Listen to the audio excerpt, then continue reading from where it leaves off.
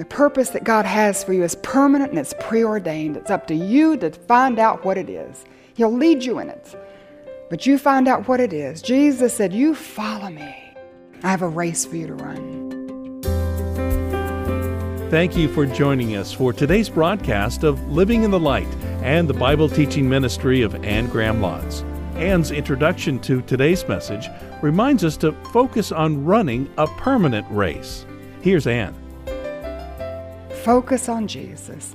Focus on His purpose for your life. And His purpose is to bring honor and glory and praise and blessing to God, to enjoy Him, entering into this personal, permanent love relationship with Him.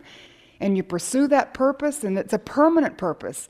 In verse 1, the sin that so easily entangles, let us run with perseverance the race marked out for us. Let us run with race the perseverance, because it's a permanent race. It's not a sprint, it's a marathon. This is a race for the rest of your life.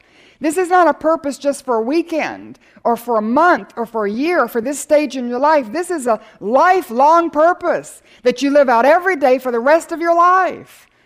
And you're to run your race with perseverance. And I would ask you what you need to build into your life when you go home to see to it that you run with perseverance. I think there's some things you need to build into your life. You need to build in daily Bible reading, daily prayer time. I think you need to keep a prayer list. I think you need to have a prayer partner. And I think it'd be wonderful if that prayer partner were your spouse. But if that's not quite suitable and you want somebody of your gender or somebody that you can confide other things into, then maybe there'll be somebody at church or somebody, another friend or somebody who would just be a prayer partner. And would you just check on me and see how I'm doing and see if I'm still running my race with perseverance, because I really, with all my heart, want to keep this commitment. And I want to know God, and I want to pursue His blessings in my life, and I want to live for His glory. And would you just come alongside?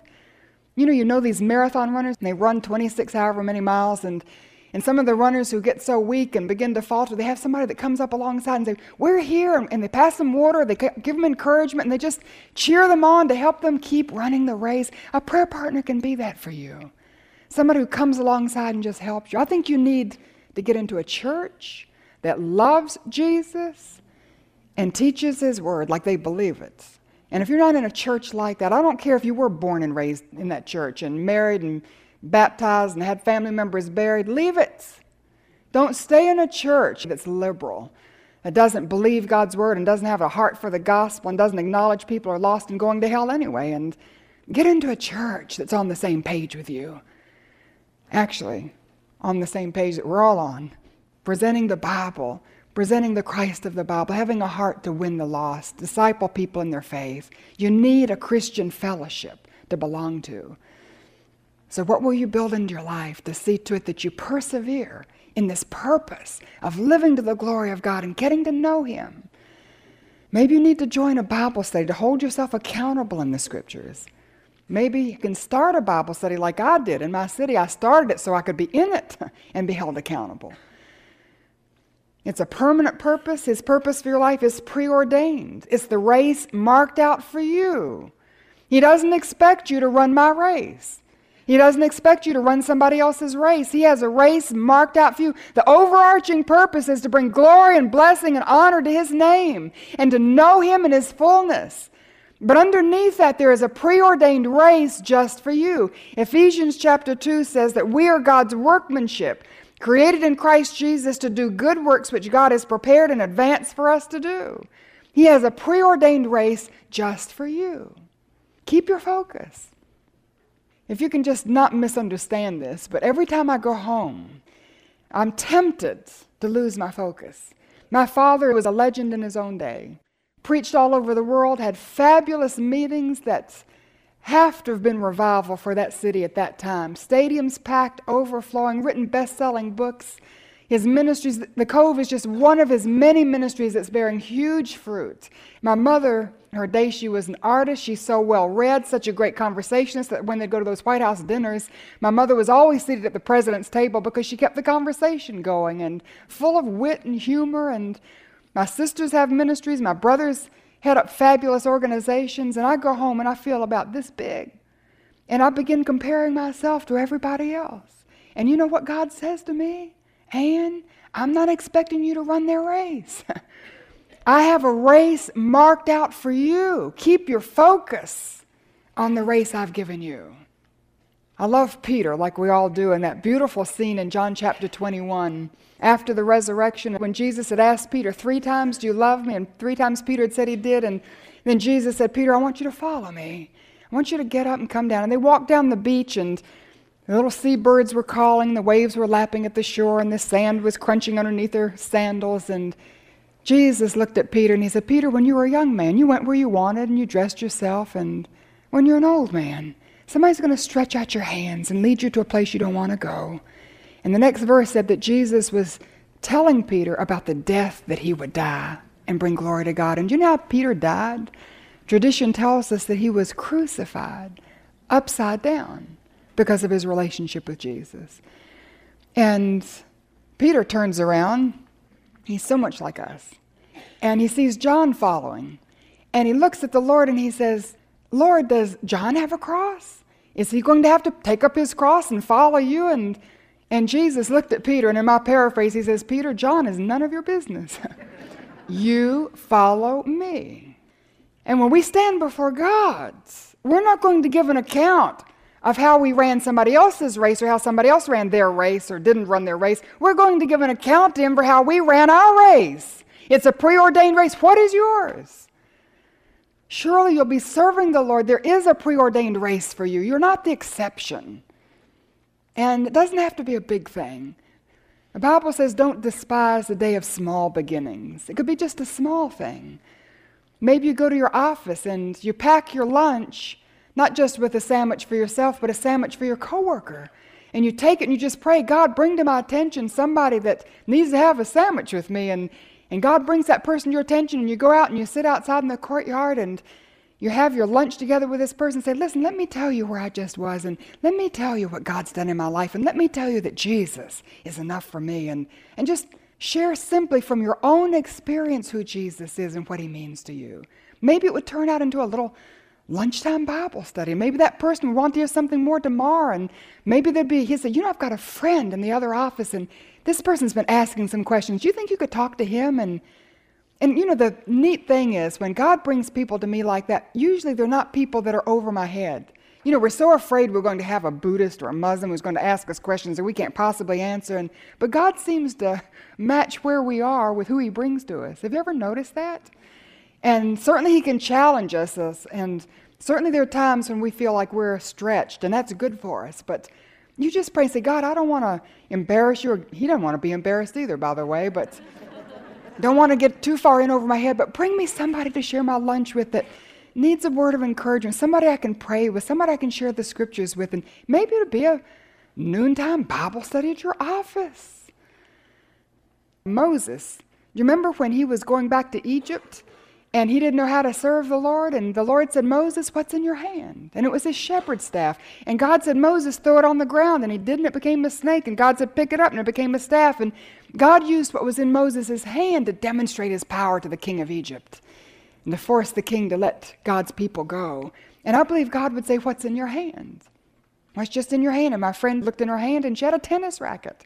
And she's a wonderful tennis player and belonged to a racket club. And so she went to a racket club, and she knew there were women at the racket club that never darkened the door of a church or a formal Bible study. And she just asked if they would like to read the Bible together. And you know something? There were about 12 to 15 of those women who said yes. And they brought their little confirmation Bibles, little white ones that have zippers that had never been opened before. And they were so excited. They were just waiting for somebody, curious and wondering and waiting for somebody to say, I want to share with you what God's word says. Have another friend who had 4 children at the same time. She has quadruplets. And she said when they were little, they were like magnets in her yard. They attracted every child in the neighborhood. And she was always shooing the children away. Get out of my flowers, get out of my yard, get out of my kitchen, get out of my refrigerator. And then one day the Lord said, that's what you have in your hands. That's the ministry I've given you. And so instead of shooing them away, she started inviting them to come in, taught them Bible stories. She had a little backyard Bible club. She said, you know the amazing thing? Not one parent asked her what she was doing with their children. They were so glad to get rid of their kids. It was what was in her hands. And some of those children she led to Christ. What's in your hands? Maybe you have an elderly parent who has Alzheimer's or something, and you go out of duty every week to visit them. They don't know you're there. They don't remember that you're there, but you're doing it. Maybe that's what's in your hand. And there's some other elderly person at that rest home, somebody else who never gets a visitor, who's lonely, but whose mind isn't gone and who needs the hope of heaven shared with them. Maybe it's somebody in prison. Somebody here have a child or a loved one in prison, and it's a tragedy, and I grieve with you for the waste and the destruction of that person's life, but maybe that's what God has put in your hand. And when you go visit your loved one, would He open your heart to others who are there? Is it possible that you could start a Bible study in your local jail, in your prison? Some of the most exciting things are happening in the Women's Correctional Center in Raleigh, which is the big correctional center for women. It's the maximum security prison for women in North Carolina. And years ago, we planted a Bible study there as a result of something God put in my hand. And have a dear friend who's carrying that Bible study on. It's the largest Bible class going on in the prison. They have like 130, 150 women who come, finding Christ, growing in their faith right inside the prison. Use your holy imagination. Ask God to bring to your mind. Open your eyes. The fields are white unto harvest, and the laborers are few because they're still waiting for the lightning to strike them or handwriting on the wall, and they're not looking at what God's placed in their hands. Look at what He's put in your hands. And that may lead you to an understanding of what your preordained race is. And the purpose that God has for you is permanent and it's preordained. It's up to you to find out what it is. He'll lead you in it. But you find out what it is. Jesus said, you follow me. I have a race for you to run. So would you fix your eyes on Jesus, His purpose for your life and His person? Fix your eyes on Jesus.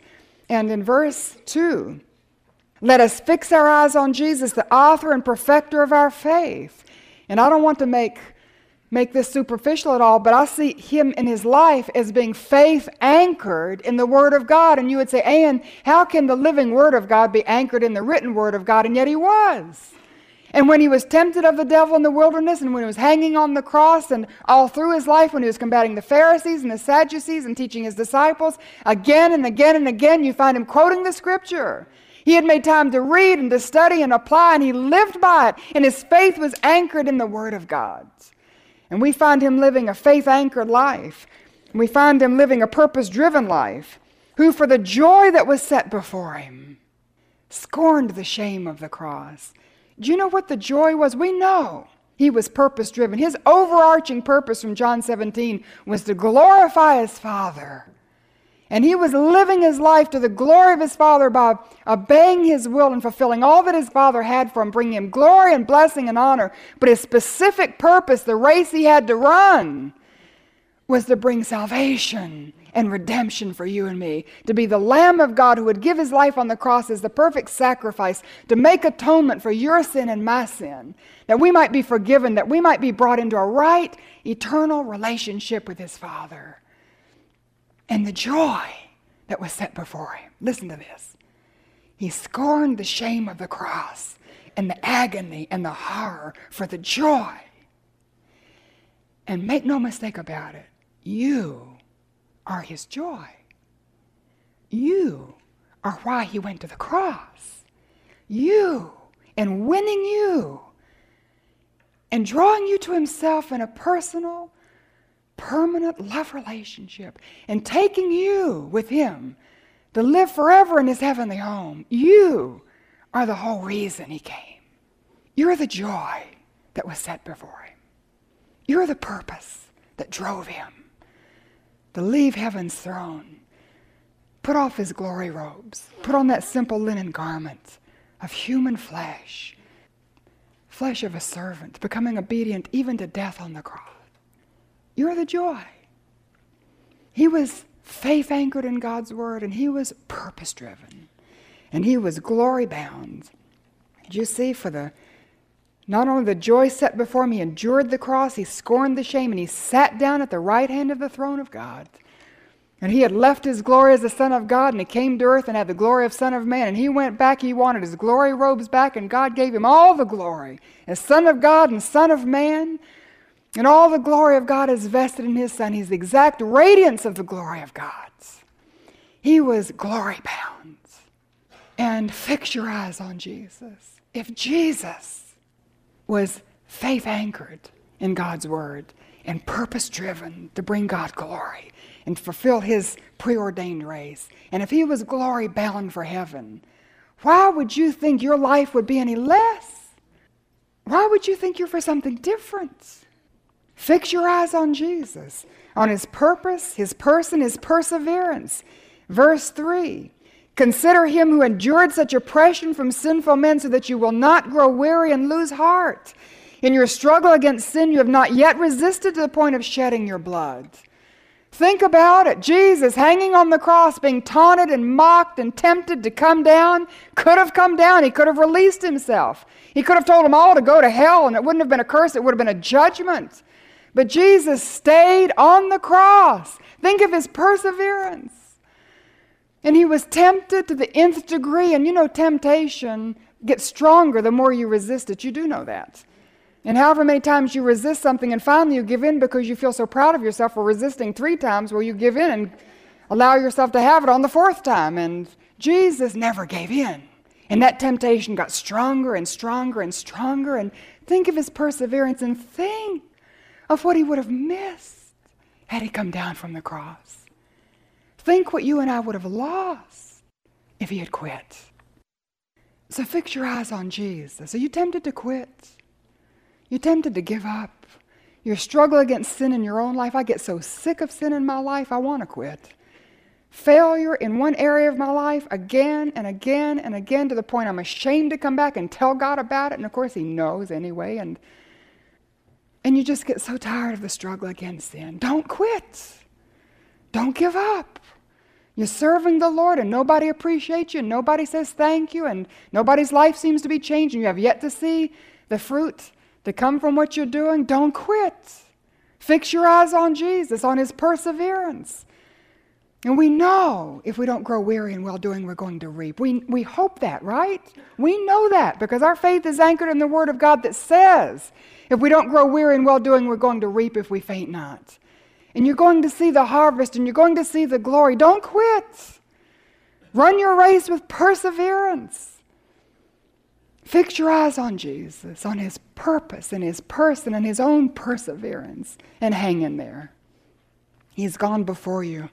He understands. If you don't have a prayer partner, somebody to come alongside, let me tell you something. Hebrews 7:25 says that Jesus ever lives to make intercession for you. He's your prayer partner. In the person of the dear Holy Spirit, who is Jesus inside of you, who's come alongside you, he's come inside of you to encourage you, to enable you, to empower you, to persevere. Fix your eyes on Jesus. And what are your eyes fixed? And I believe you can keep your focus on Jesus, if every day you set your compass in the morning, you spend time with the Lord in prayer, in Bible reading, and during the day it's just automatic. Your thoughts come back to what you've read, your thoughts come back to his presence. You're fixing your focus on Jesus. Would you do that? Focus on Jesus.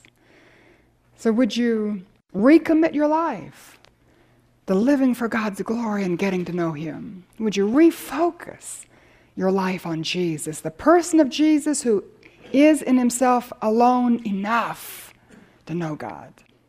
And then would you readjust your attitudes and readjust your attitude towards your problems? Let me ask you, what problems are you facing? You have problems in your marriage? You have problems in your business? You have problems in your health? Do you have problems with your children? Do you have problems with your neighbors? Do you have problems in some other relationship? Problems in your finances? I don't know what the problems are, but I'm going to get in your face and challenge you to be objective about the problems. And this is what the writer of the Hebrews is saying. Could it be that the problems in your life are of your own making? Are these problems the consequences of wrong choices you've made or sin in your life. And you're having problems in your health because you have totally not eaten right and you don't exercise. You have problems in your marriage because you have such a nagging tongue, such a critical spirit. You lord it over your spouse. You have problems with your neighbor because you've never reached out to them and you're always correcting them for coming onto your lawn or doing something you didn't like and all the loud music, whatever. You have problems at your place of work because you haven't been honest. You're having problems in your finances because you haven't kept your budget. Having problems in your health because you haven't maintained it by just the basic things of nutrition, and having problems in your family because of jealousy in your own heart, resentment. Be honest. Can you do that? Look at the problems in your life and be objective about them. And it could be that the problems you're facing are some of your own making. They're the consequences of your sin. And listen to me. God allows you and me to go through consequences. He's not going to punish us for our sin. Please get that message loud and clear. The consequences of sin are not punishment. Punishment is the cross. And God punished Jesus for your sin, and He will never punish you for your sin. But God will allow you and me to go through the consequences of our sin because He uses that to discipline us and to train us. So be objective, and when you're being disciplined by God and you're going through consequences of your own sin, He says in verse 5, and you've forgotten that word of encouragement that addresses you as a son and says, my son, don't make light of the Lord's discipline by saying that's not what it is. Or saying this isn't the consequence, this is somebody else's fault. And you and I live in a culture of victims. We're always blaming somebody else. Stop it.